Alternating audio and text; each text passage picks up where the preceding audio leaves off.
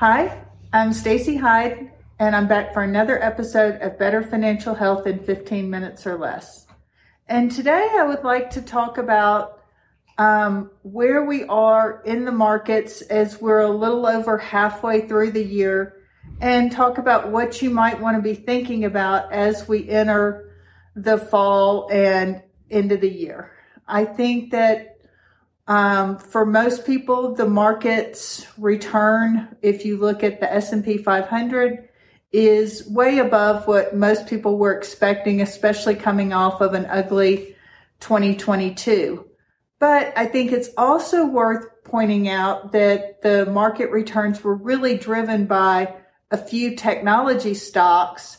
And if you took those companies out, the returns were not nearly as strong. They went from like 20% down to 5-6%. And that's why, depending on how you're invested, your portfolio may be up, 7, 8, 10, 12%, but not the 20% unless you are either all in an S&P 500 index or very heavily weighted towards internet stocks. So like a NASDAQ or a QQQ type investment.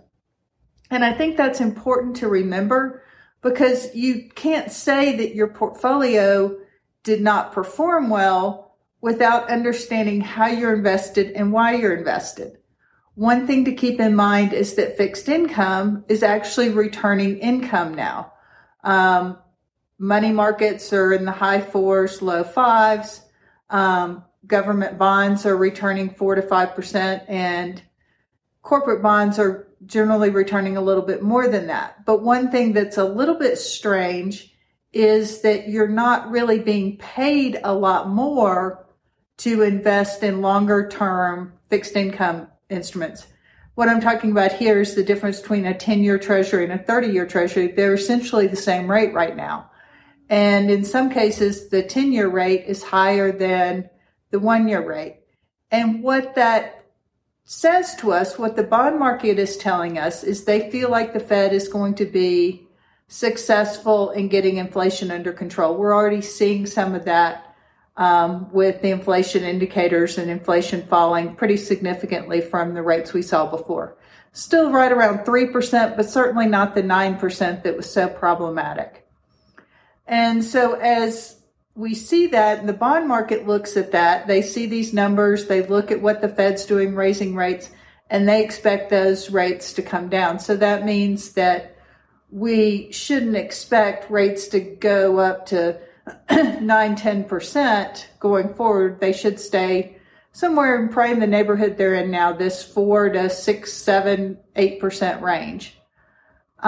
Which, if we look historically, is still really in line with history, but those low rates of, under 3% for a mortgage and things of that nature, really did change the housing market and changed a lot of people's calculations about where to keep their cash. I've talked multiple times about the importance of paying attention to what you're earning on your savings, opening an online savings account. You can go back and listen to those episodes if that's something you'd like to do.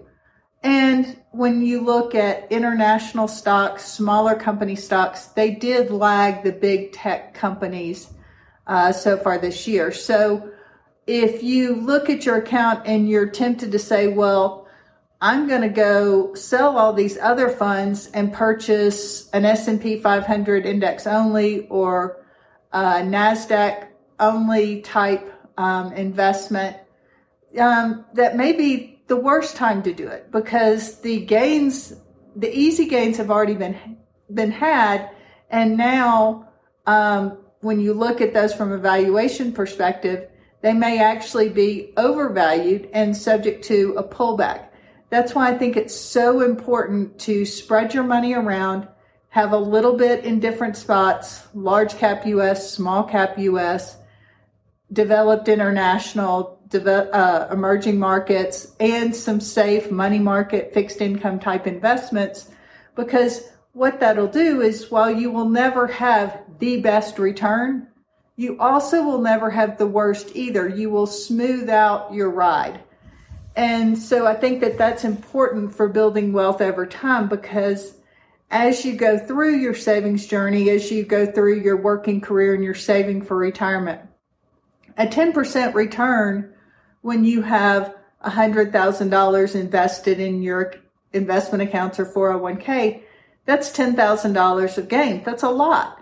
But if you're getting closer to retirement and you have $1 million, well, a 10% decline, that's $100,000. I promise you that feels differently. That's why you want to spread your assets around and make sure that you have some safe stuff to smooth out those rides, and then stay put. Once a year, you should be looking at it to say, okay, has one part gone up more than the others? Do I potentially need to sell that and buy some of these others that haven't done as well? Or have stocks overall gone up and my overall risk level, meaning my stocks to my bonds and fixed income, has gotten to be 90% when really I wanted it to be 80%. It's a good time to sell the stocks and buy the fixed income so you keep your risk level constant over time. And I think that's important to do, because as great as those gains feel, study after study has shown that for most people, those losses impact them much more negatively than how good they feel during good times. So while it's certainly been fun to look at your account a lot this year, you don't want to do that too much, because it can cause you to get too emotionally invested and then you get too upset when the markets pull back. So check your accounts probably at least 4 times a year, once a quarter, see how you're doing, see if there's anything that's not in line. Are you overweighted to one area of the market or the other? If you are, try to spread out a little bit more. And then just keep calm and continue to invest over time, because getting in and out of the market, oftentimes we can see opportunities to get out, but we almost never get it right to get back in. And I think that has been shown over and over and over and over in the literature. And missing those early days are really when you miss the biggest gains. And that's why we counsel people that, yes, if you know you're going to need to spend money in the next 6 months, 18 months, go ahead and yes, sell, put that in cash or money market.